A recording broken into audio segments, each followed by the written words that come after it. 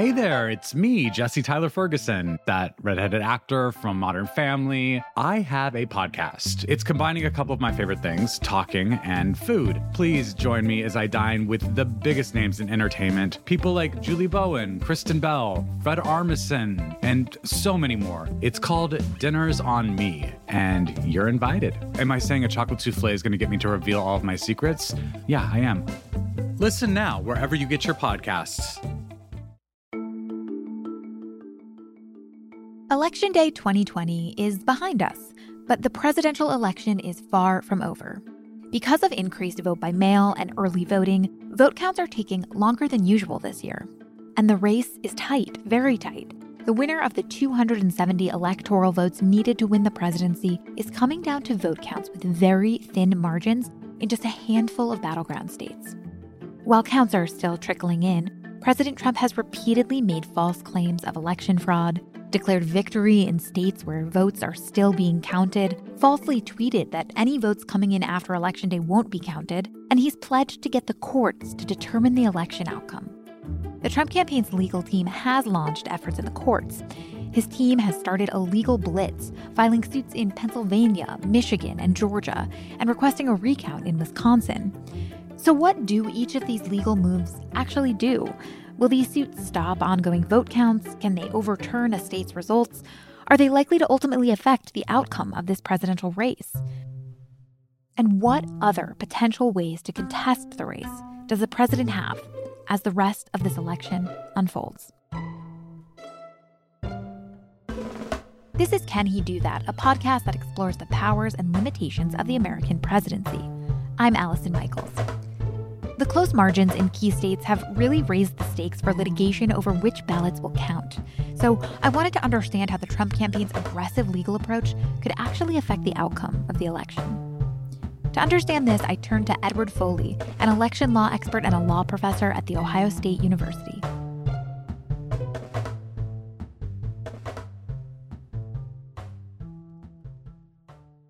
Early Wednesday morning, President Trump and his campaign falsely declared victory, despite results still being counted. His campaign manager also falsely declared victory in Pennsylvania. Trump tweeted that he hereby won several states that hadn't yet been called or had been called for Biden. A candidate can't merely claim victory and therefore win. So can you walk us through how a winner is determined? After voting has ended, how do states officially determine the winner of a presidential contest?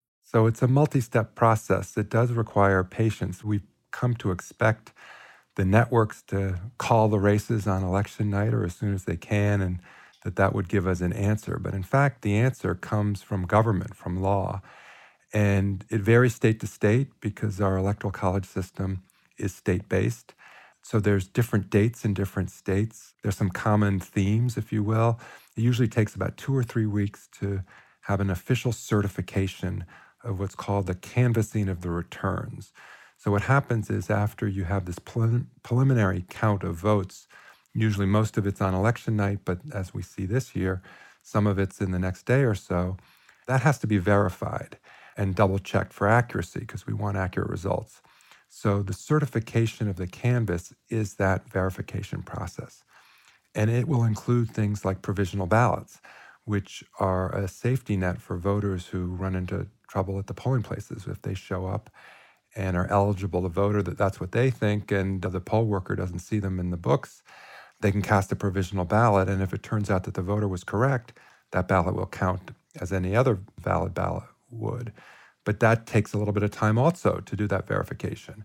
So again, in about 2 or 3 weeks after Election Day, that's when the local boards of elections will do their certifications, and they'll submit that to the Secretary of State for a statewide tally of a race like a presidential race or a governor's race, anything that's a statewide race.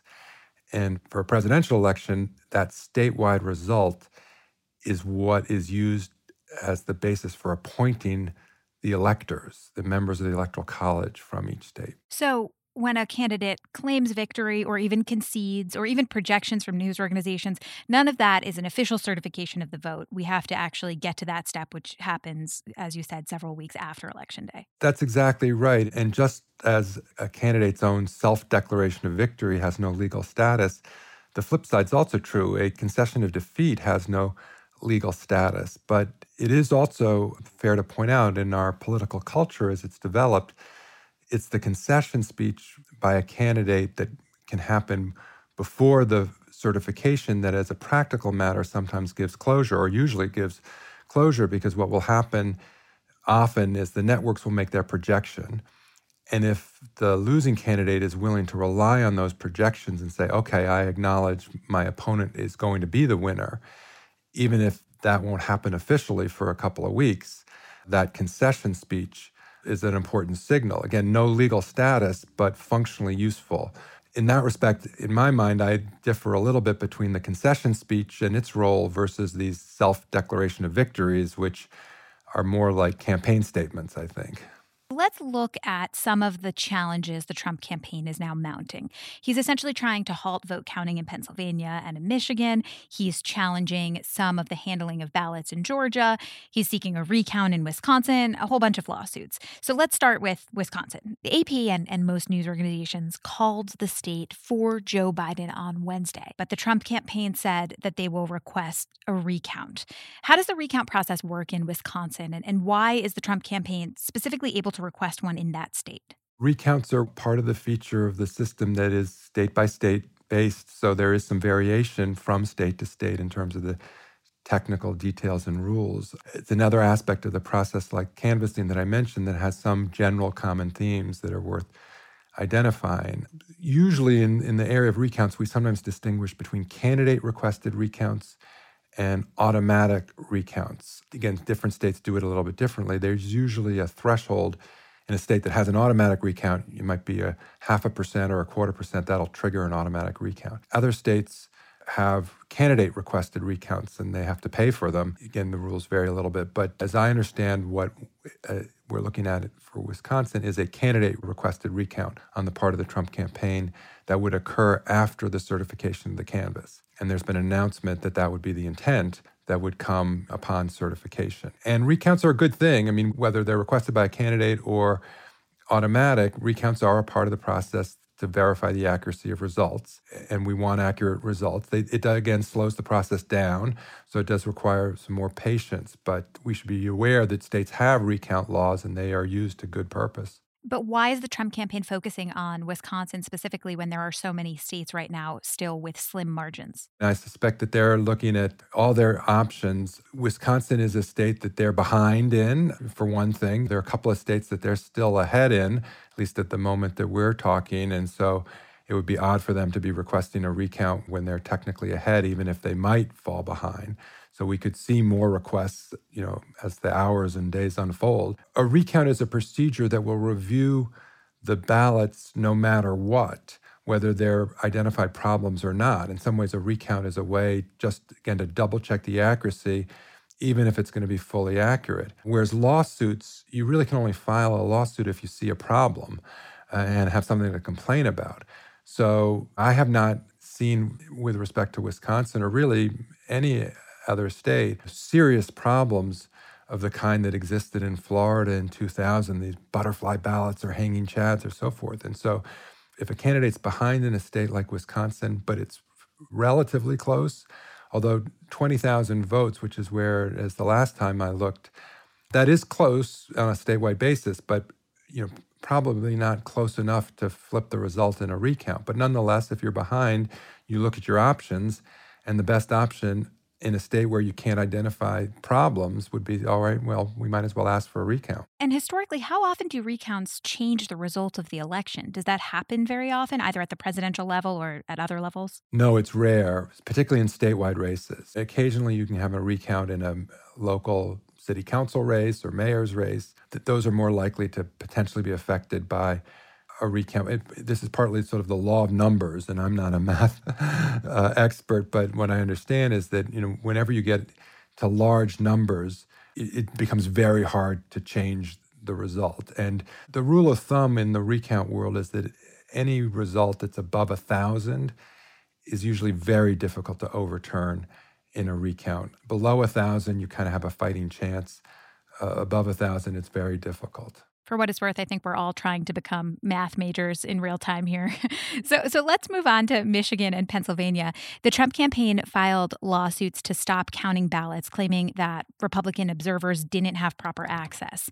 So first of all, has there been evidence of limited access? What are they responding to with these suits? Yeah, this is a little bit unclear to me. There's a lot going on. And of course, there's, allegations and counter allegations. I will say this. I do think as a general proposition, transparency is a very important element of the vote counting process. It's necessary for the candidates, the parties, the voters, the public, everybody to believe that the vote counting is done with integrity. So eyes on the system is a good thing. And in fact, we've seen examples of where in the past where there's been insufficient transparency and that has caused problems. So some listeners may have heard of the infamous Brooks Brothers riot in Florida in 2000. That was precipitated in part because the recount in Miami-Dade that year was moved behind closed doors and in a procedure that had significantly less transparency. Now, I'm not saying a riot or the protest of that nature was the proper response, but it is concerning when things are being put behind closed doors. Florida, again, in 2018 in Broward County, the administrators there attempted to do the vote counting without sufficient transparency. The Republicans went to court and won some litigation that opened up the process. So now focusing on this year, again, there are rules in place to allow for a certain amount of transparency. Who's a registered observer? The parties and the candidates can designate people to be there. And of course, in this year, it's particularly challenging because of COVID. In a room that you can have lots and lots of lawyers looking over the shoulders of the folks doing the canvassing, you can't do that with social distancing. And so what we may be seeing is a little bit of adjustment of exactly how Pennsylvania and Michigan are going to apply the existing laws in the practical circumstances of this year. So I think there are two values on the table that are really important. One is the transparency value that we've talked about. The other is the rule of law value. You have to kind of follow the laws as they exist. And so if the state officials are enforcing the rules properly, that may have a limited amount of transparency, not as much as somebody might want. Not everybody can appear at the location and say, hey, I want to observe. I will say this, if I might. Minnesota in 2008, for the U.S. Senate recount, this was Al Franken as the challenger and Norm Coleman as the incumbent. They, to great effect, utilized the internet and cameras to allow everybody at home to look at each and every ballot as it was being evaluated. And so you could kind of follow along at home and think, well, that ballot should get counted or shouldn't get counted. And that gave the public a lot of confidence that the process was going well. And Philadelphia was doing some version of this. As I saw it, there was a camera that you could look at, Tuesday night, Wednesday, and follow the canvassing process. So I applaud the efforts that are trying to make it as transparent as possible. I'm Alex Schwartz. I'm Nomi Fry. I'm Vincent Cunningham, and this is Critics at Large, a New Yorker podcast for the culturally curious. Each week, we're going to talk about a big idea that's showing up across the cultural landscape, and we'll trace it through all the mediums we love: books, movies, television, music, art. And I always want to talk about celebrity gossip, too. Of course. We hope you'll join us for new episodes each Thursday. Follow Critics at Large today, wherever you get podcasts. So can you explain to me, the Trump campaign is now suing for sort of more transparency, as we've just talked about. But what actually happens when these suits are filed? Does it stop the counting in real time? Is it sort of a retroactive thing? Can it change things going forward? What does it actually mean for these results coming in Michigan and Pennsylvania? Yeah, that's an important point. No, well, until a judge issues an order, the counting will continue. And my understanding is the counting is still continuing. If there were to be a temporary restraining order, that's a technical legal term, it would only be temporary until such time as the adequate transparency measures were put into place. It certainly should not stop the counting of ballots, period. I mean, it's absolutely essential that all valid votes get counted in this election in all of the states, and that happen within the timeframes that exist, both the local certification deadlines that we've been talking about, and there are some federal law deadlines that are important for the whole electoral college process. So there is a little bit of a delay to make sure that there's adequate transparency. That's one thing, but there shouldn't be excessive delay, and it's incumbent upon any court that would be involved to make sure that any temporary order did not jeopardize the ability to ultimately get all the valid votes counted on time. But these lawsuits can't, let's say, invalidate certain groups of votes from Pennsylvania or Michigan. Certainly not the transparency claims. There is a slice of ballots in Pennsylvania that has been litigated even before Election Day.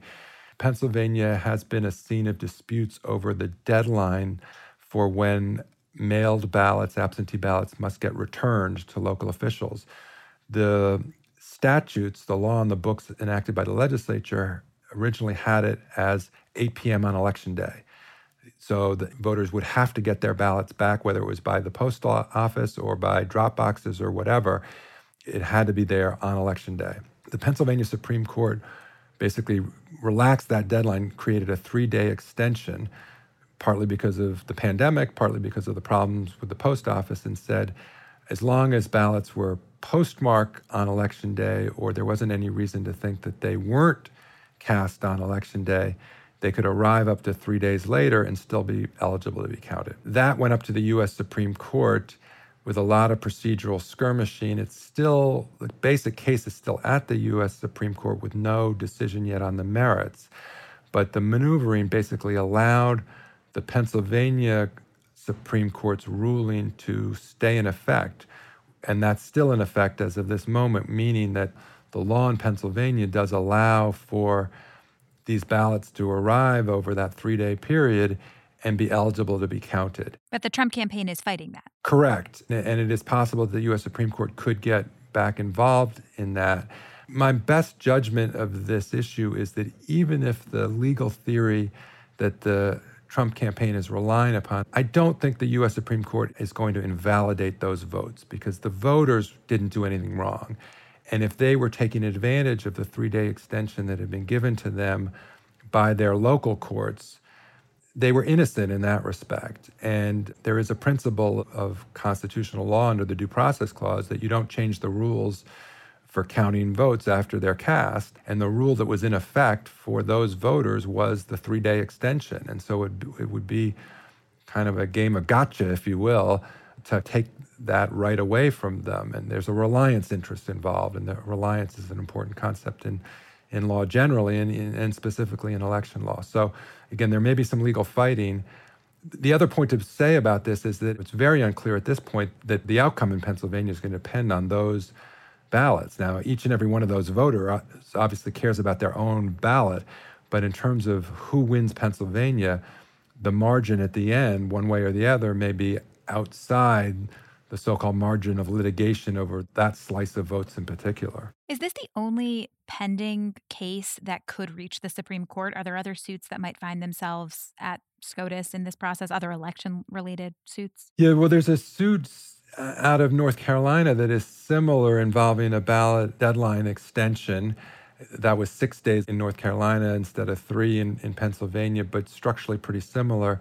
It doesn't have a petition for certiorari pending at the moment, the way Pennsylvania does. I know I'm getting into a little legal jargon there. I admit I don't know what that means. Yeah, that's just a fancy Latin term for basically when a case is getting ready to be considered on the merits at the U.S. Supreme Court. It's sometimes called a cert petition for short. And there is one in the Pennsylvania case that's there at the U.S. Supreme Court, but not yet one in North Carolina, at least as my last look. But that is a case that could get back, in that kind of procedural posture. But similar issue. I think it is at least theoretically possible for the U.S. Supreme Court to get involved in almost anything that might arise. I mean, it has to be a federal question. The U.S. Supreme Court doesn't decide issues of state law. And so a lot of what we're seeing already over the last 48 hours have been claims based on state law. But one of the big picture issues on the table at the moment is whether or not there's the capacity to basically convert an issue of state law into an issue of federal law under the U.S. Constitution. That's an issue in the Pennsylvania case and in the North Carolina case. It's a leftover issue from the Bush versus Gore case 20 years ago, where there was a concurring opinion by Chief Justice Rehnquist back then that signaled this possibility. The majority in the U.S. Supreme Court went a different route, but this idea is resurfaced. Again, it may not affect any individual voter or ballot this year, but it could affect the landscape of election law and litigation for years to come if the court embraces this particular legal theory. When Trump talks about sending votes to the Supreme Court for the Supreme Court to decide, we don't see that as a realistic possibility happening right now. There's no realistic avenue for the Supreme Court to decide the will of the people right now. Absolutely not. As I understood what President Trump was trying to say was that somehow he could simply, go to the Supreme Court and say, stop counting all these votes. That can't happen.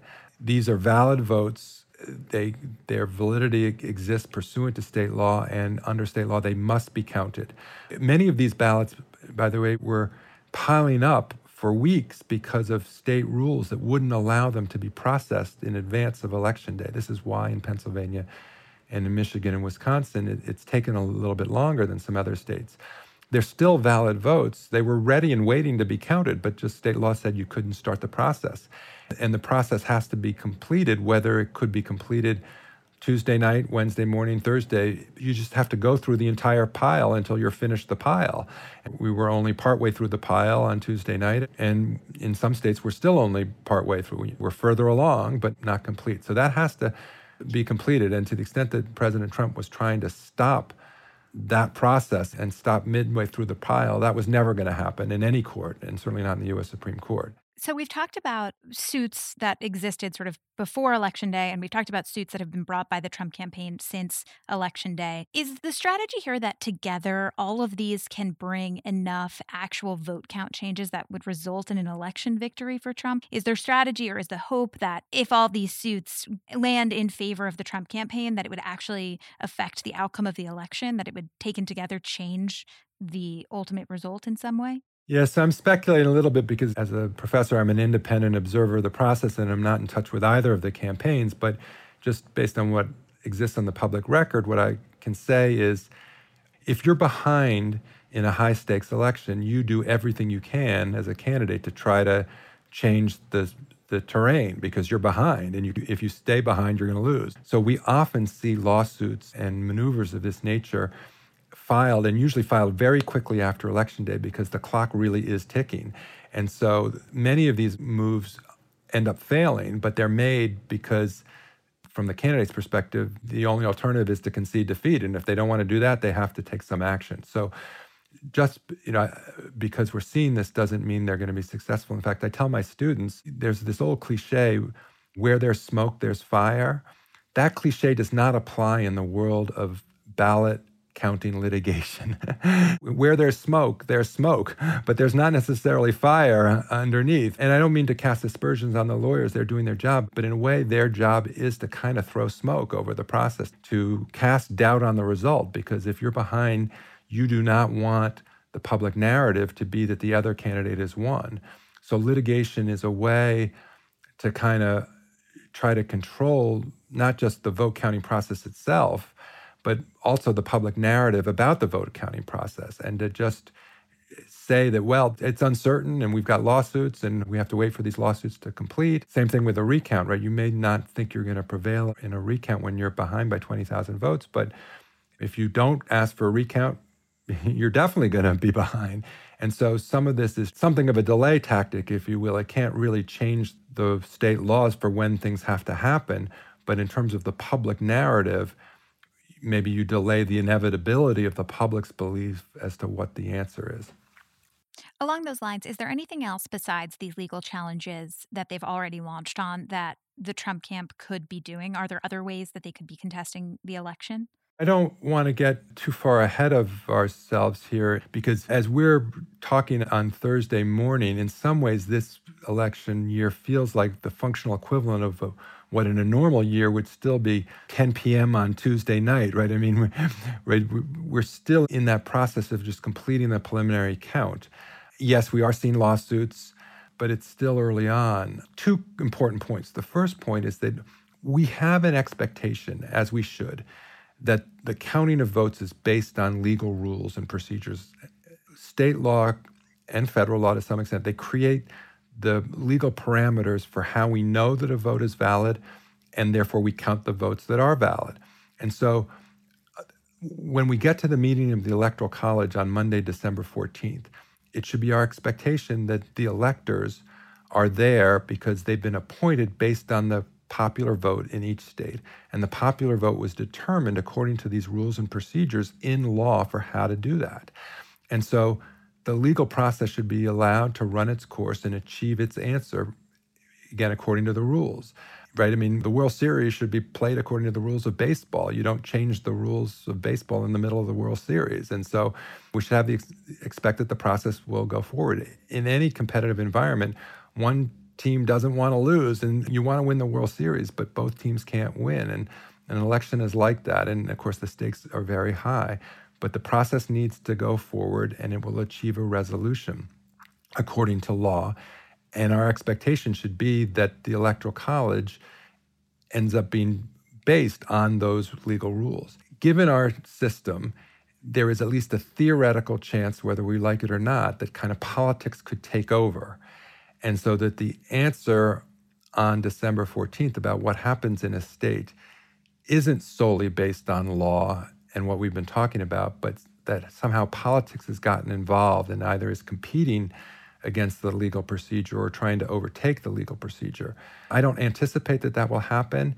Again, if you adopt a rule perspective, it shouldn't happen. If you adopt the perspective that elections should be held for the sake of the voters to determine what the voters want, that shouldn't happen because, again, it's the legal rules that are determining the will of the voters.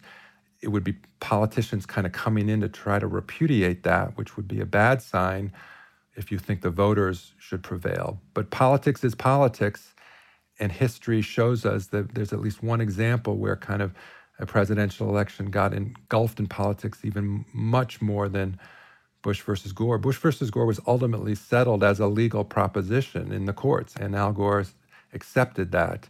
If you go back to 1876, when none of us were alive, but looking at the history books, that was a scenario where the politics kind of overtook the process. So it's not unprecedented that politics could overtake this process. Yes, but again, if we're trying to understand the system and be aware of what might happen, I think you have to acknowledge that there is that risk. I evaluate the risk as low. And part of that is based, frankly, over the last 24 hours, we've seen members of the U.S. Senate, while not committing themselves to anything in particular, sending signals that votes should be counted and the will of the voters should be respected. And so that's a political signal from sitting U.S. senators saying that they want the legal process to do its job and run its course. That's at least some suggestion that politics isn't going to attempt to repudiate the legal process. Over this past week, many Americans have witnessed things they've never really seen before, a slower counting process than we're used to. We're now awaiting news from lawsuits. It looks sort of like messy democracy at work. What lessons do you think we should draw from this election? That our system is working, it's doing its job, or that it's weakening, or that we need new safeguards? What should really the takeaways be from the process we've seen unfold this week? Yeah, very important question. I think in some respects, the mechanics of the process is working surprisingly well given the COVID pandemic and the post office. I mean, we were really worried during the primary elections back in June and so forth that we would have a hard time this November just running the election. And it does seem to have gone smoother than many of us feared. I mean, there were long lines. It wasn't perfect. No election is perfect.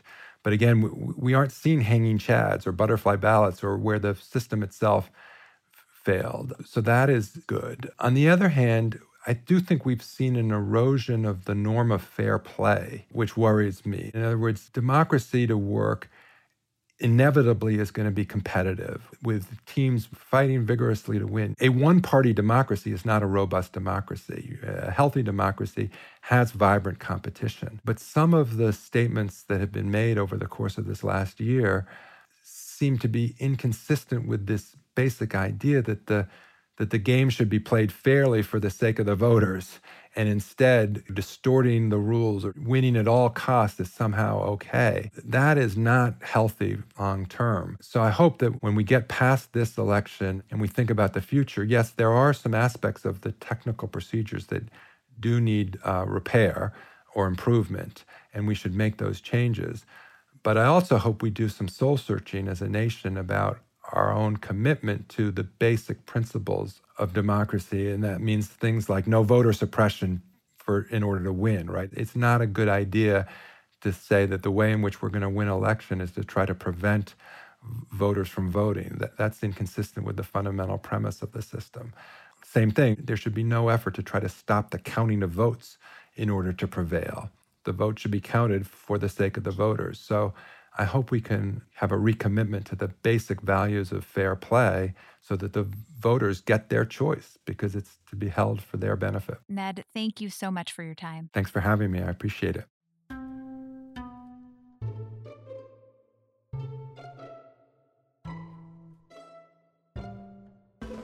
Edward Foley is also a contributing columnist for Washington Post's opinion section. His writing there focuses on election law and administration. This has been another episode of Can He Do That? For updates on all the moving pieces in this wild election, visit washingtonpost.com/elections. And one last thing. Election Day has passed, but what we'll learn from this moment about the American people and the American story is still unfolding. That's why the Washington Post is bringing you an Amazon original podcast miniseries drawing on the experience and insight of the Post's reporting staff and experts to retell the moments that define the 2020 election. In this series called The Next 4 Years, reporter Eugene Scott tells the story of how we got here and unpacks what the outcome of the election means for the future of our divided country. The Next 4 Years from the Washington Post premieres Friday, November 6th. Exclusively on Amazon Music. Can He Do That is a team effort here at the Post. This episode was produced by Arjun Singh with logo art from Loren Boglio and theme music by Ted Muldoon. If you're looking for a smoking gun, I can absolutely guarantee you, you will not find it.